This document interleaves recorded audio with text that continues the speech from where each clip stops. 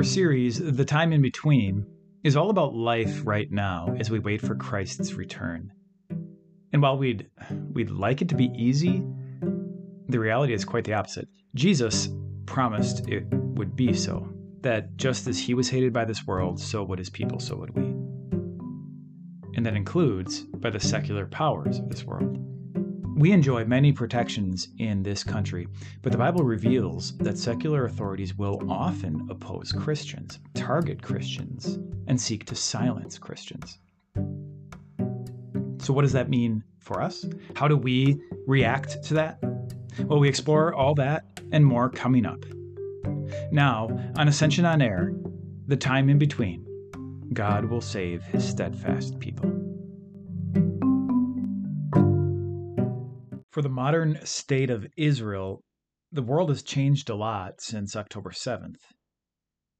And that was the day when Hamas militants streamed in from Gaza, taking lives and hostages in an unexpectedly powerful and planned attack. More than likely, we've all heard about it, seen it on the news, read about it. The people at the music festival, the children and the elderly, the loss of lives, especially civilian lives. In fact, that appears to have been the point, to indiscriminately accomplish the greatest number of casualties possible. And so, setting aside everything else we could say about this situation, from the history of conflict in that region to the political implications of all this, this much is clear. Those people were targeted.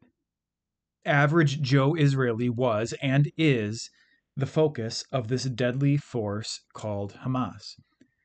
And living under that kind of focused opposition can't help but bring about a very real and a very enduring sense of vulnerability and ultimately fear. To be targeted like that, to be targeted by a dangerous, deadly opponent, that naturally brings fear. Now, most, if not all of us, can't relate to that level of fear and uncertainty and vulnerability because we don't live in a war zone. We can try to imagine it, and we might give thanks that our lives are safer and more secure as we recognize that that's true,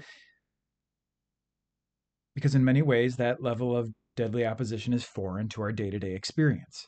But the truth is, the reality is that Scripture reveals is that might not always be the case, especially for believers in Jesus. And there's ample proof of this, the opposition that God's people face. There's ample proof of that throughout Scripture, including the life of Daniel. Just last week at Ascension, we talked about how the Babylonian Empire, the big area, regional power of its day, conquered Judah. This was in the 6th century BC. The southern kingdom of the Old Testament Israel was named Judah. And Babylon came in and conquered Judah and took its people into captivity. And certainly, God's people who lived through that experience would have felt targeted by that deadly and opposing force. And they would have continually, I'm certain, felt targeted as they lived in Babylon, opposed for being foreigners in a foreign land. And that actually is what you see playing out in Daniel's life, in Daniel chapter 6, which we're looking at today. By this time in Daniel's life, he had risen prominently in Babylon, despite being a foreigner, because he was living under God's blessing. Daniel was serving as one of 3 administrators under a king named Darius, and Darius was very pleased with Daniel, so much so that he was about to promote Daniel over the whole kingdom.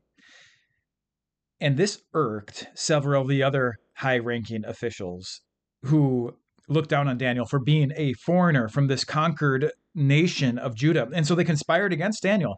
They convinced King Darius to issue a decree requiring that all prayer for 30 days would be offered to Darius alone. And they did this because they knew that this would work against Daniel. They knew Daniel was a faithful worshiper of the Lord, and this would cause a problem. This would force Daniel to make a choice between obeying this law and being faithful to his Lord. And they wanted to trap Daniel in order to get rid of Daniel. And that's That's exactly what happened. So these officials find Daniel, as we'd expect, praying to God. They report it back to Darius, and he has no choice but to throw Daniel to the lions, quite literally. Only in a spectacular turn of events, God sends an angel to save Daniel from the lions, and the plot of these envious officials backfires on them entirely. It's one of those times in Scripture where you're like, yeah, God, that's awesome. Those people tried to hurt Daniel, God intervenes, and Daniel comes out on top. Cool stuff. But as cool as it is, as interesting as that account is, those events really aren't only about Daniel or his life and what he experienced a long time ago. Daniel's story is really an example of something broader. It's an example and an occurrence of a much more pervasive targeting of God's people, a more sinister opposition that continues also through to today. And to see that, it helps us to zoom out a little bit. So you might remember a story about Shadrach, Meshach, and Abednego. And if you were at Ascension last week, you would have heard about them, Daniel's 3 friends from Judah. Those 3 friends from Judah, also faithful believers in God, they had their own amazing story. The king at that time, that is part of that story, was Nebuchadnezzar, a different king from Darius, same kind of kingdom, but different king. King Nebuchadnezzar sets up this golden idol. And he says that everybody in the kingdom must worship it on pain of death by fiery furnace. And of course, Shadrach, Meshach, and Abednego refuse, and so they're subsequently thrown into the furnace. Only they aren't harmed at all because God sends an angel to save them. It's really a very similar experience to Daniel because of, well, one, because of that angel who saves. There's an angel or a supernatural saving that happens. But it's also similar for this reason. King Nebuchadnezzar wanted God's people to worship what he said, this idol made of gold, on pain of death. King Darius, or more properly, King Darius's officials, wanted prayer and required prayer to be offered to Darius alone instead of God. They were different objectives, narrowly speaking, but they're both examples of the same thing: the power of the government being used to coerce God's people.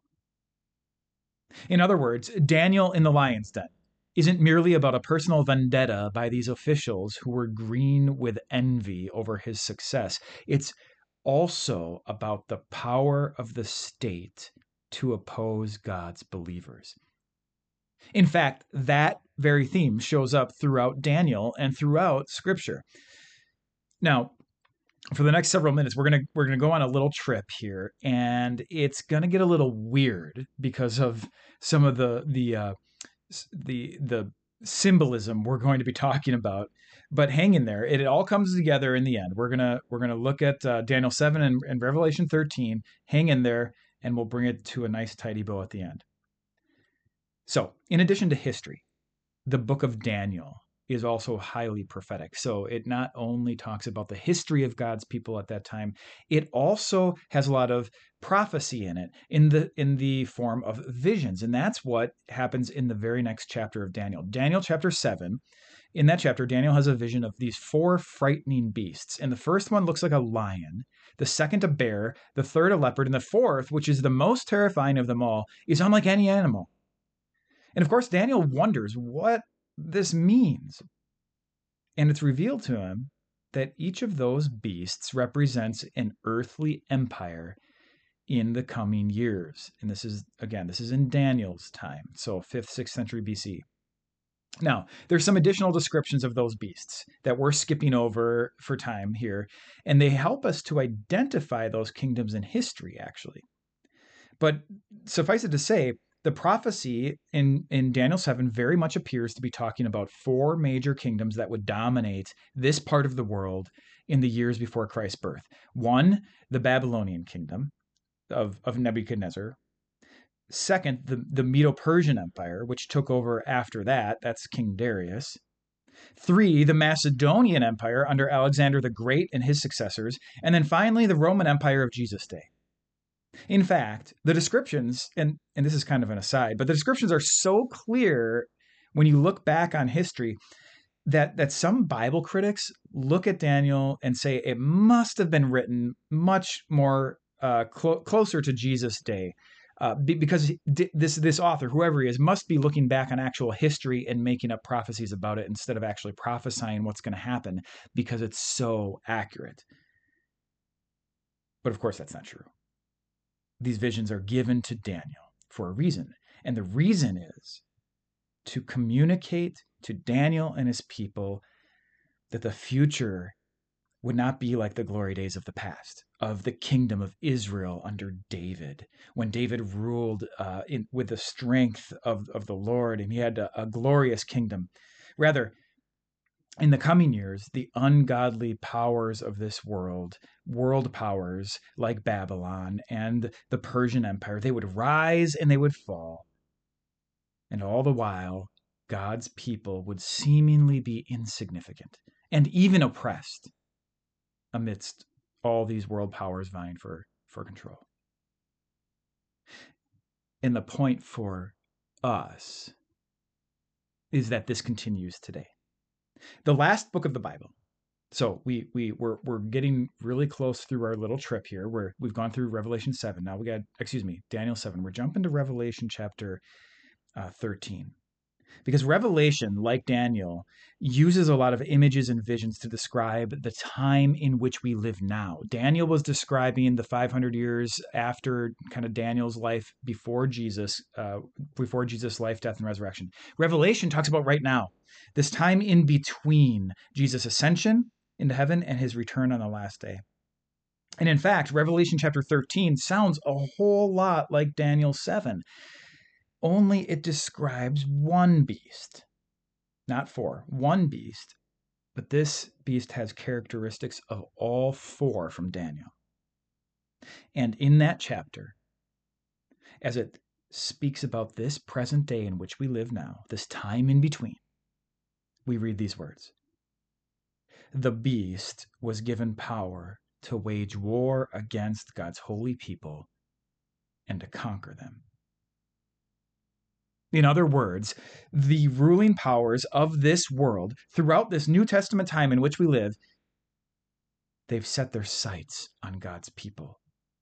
We are targeted. We are opposed. We are the object of oppression and the destruction of this world. Now, just last week at Ascension, we made the point that governmental authority is established by God, and therefore it's worthy of our respect. And it's true. It's true. But like any good gift of God, Satan can and does use the great power of government for his own purposes, to oppose the people of God, the church of Christ. This is something that the Bible makes clear is very real and will continue until Christ comes again. That's what Martin Luther experienced, too. And perhaps most famously in the city of Worms.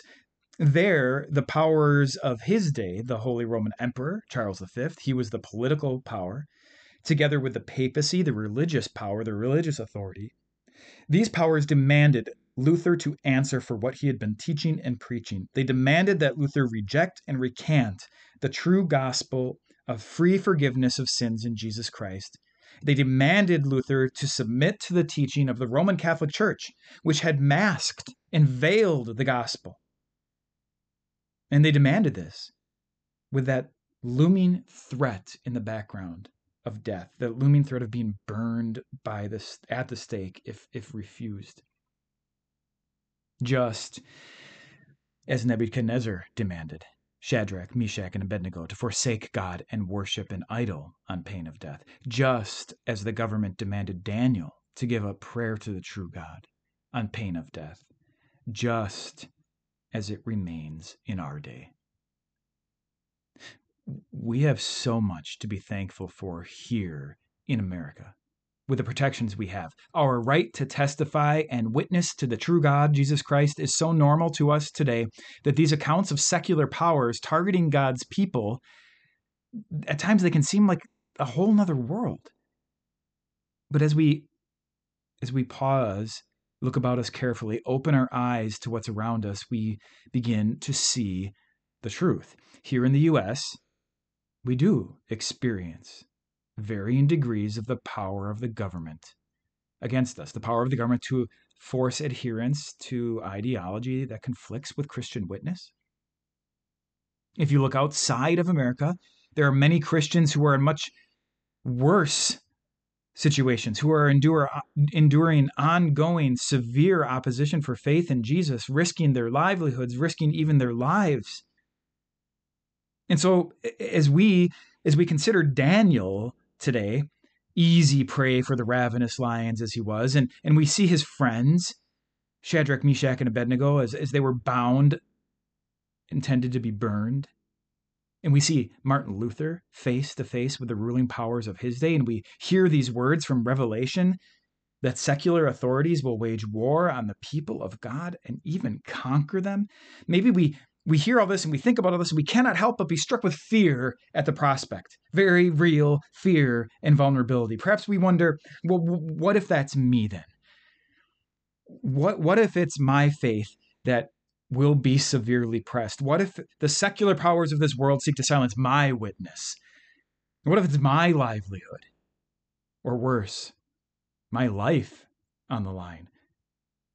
What if I or my children learn firsthand why Scripture calls these earthly powers beasts, terrible beasts? What if we experience personally their power to conquer God's own, to conquer us?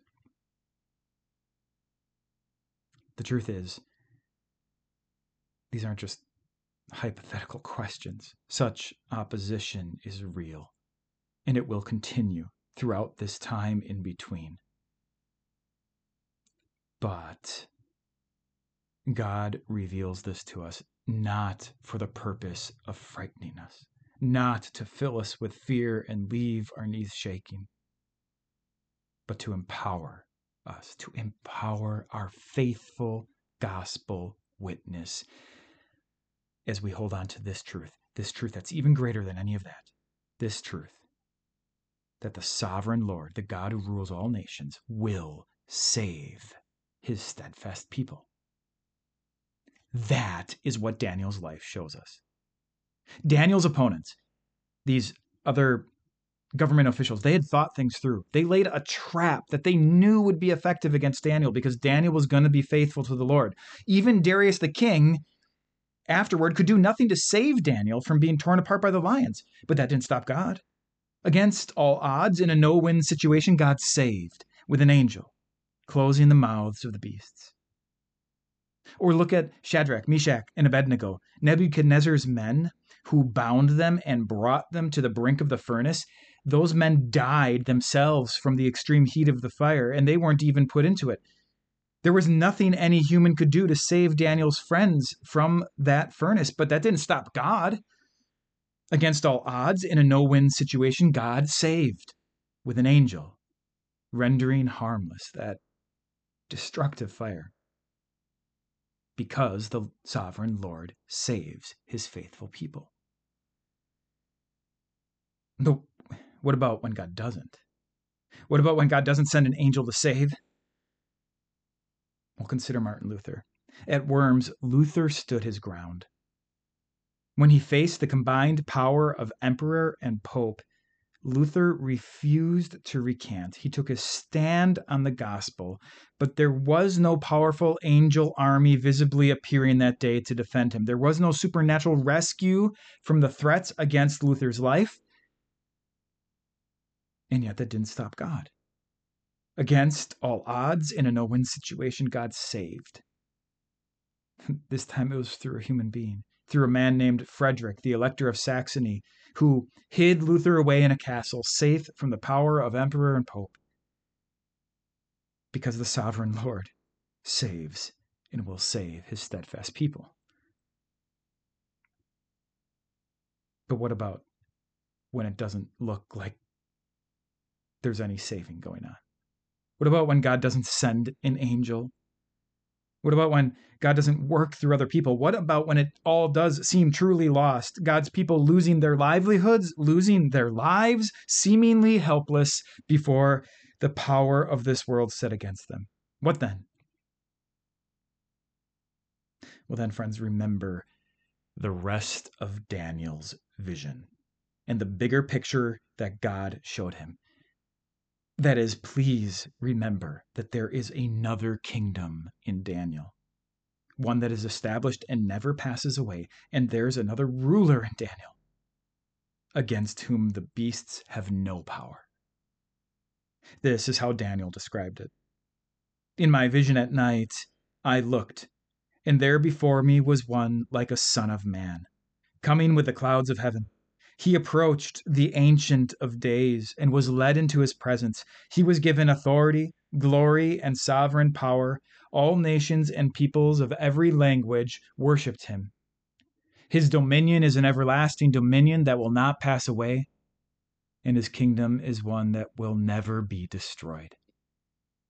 You know that kingdom, friends, and you know that king. He is your Lord Jesus. You see, the message of Daniel isn't one of fear for God's people at the hands of the kingdoms of this earth. It's a message of victory, the victory of God's people through the one who has established his kingdom and made us members of it. Think about this. Neither Babylon, nor Persia, nor Greece, nor Rome could stand in the way of the Son of God in his life, death, and resurrection, establishing the kingdom of God's grace, God's forgiveness, God's rescue. No power of this world could stand in the way of God bringing you into that kingdom through the gospel, in the Spirit's washing in baptism. And so also no kingdom of this world can stand against the Son of God, the Son of Man, and his commitment to finally and forever save his own, to save us. That's why Daniel's vision closes as it does with these words that are among my favorite. Then the sovereignty, power, and greatness of all the kingdoms under heaven will be handed over to the holy people of the Most High. Remain steadfast, friends. Hold to the pure, true gospel. Remember Daniel. Remember his friends. Remember Luther. Remember whose kingdom wins in the end. Witness. Confess. Don't give up. Because the sovereign Lord will save his steadfast people. Amen.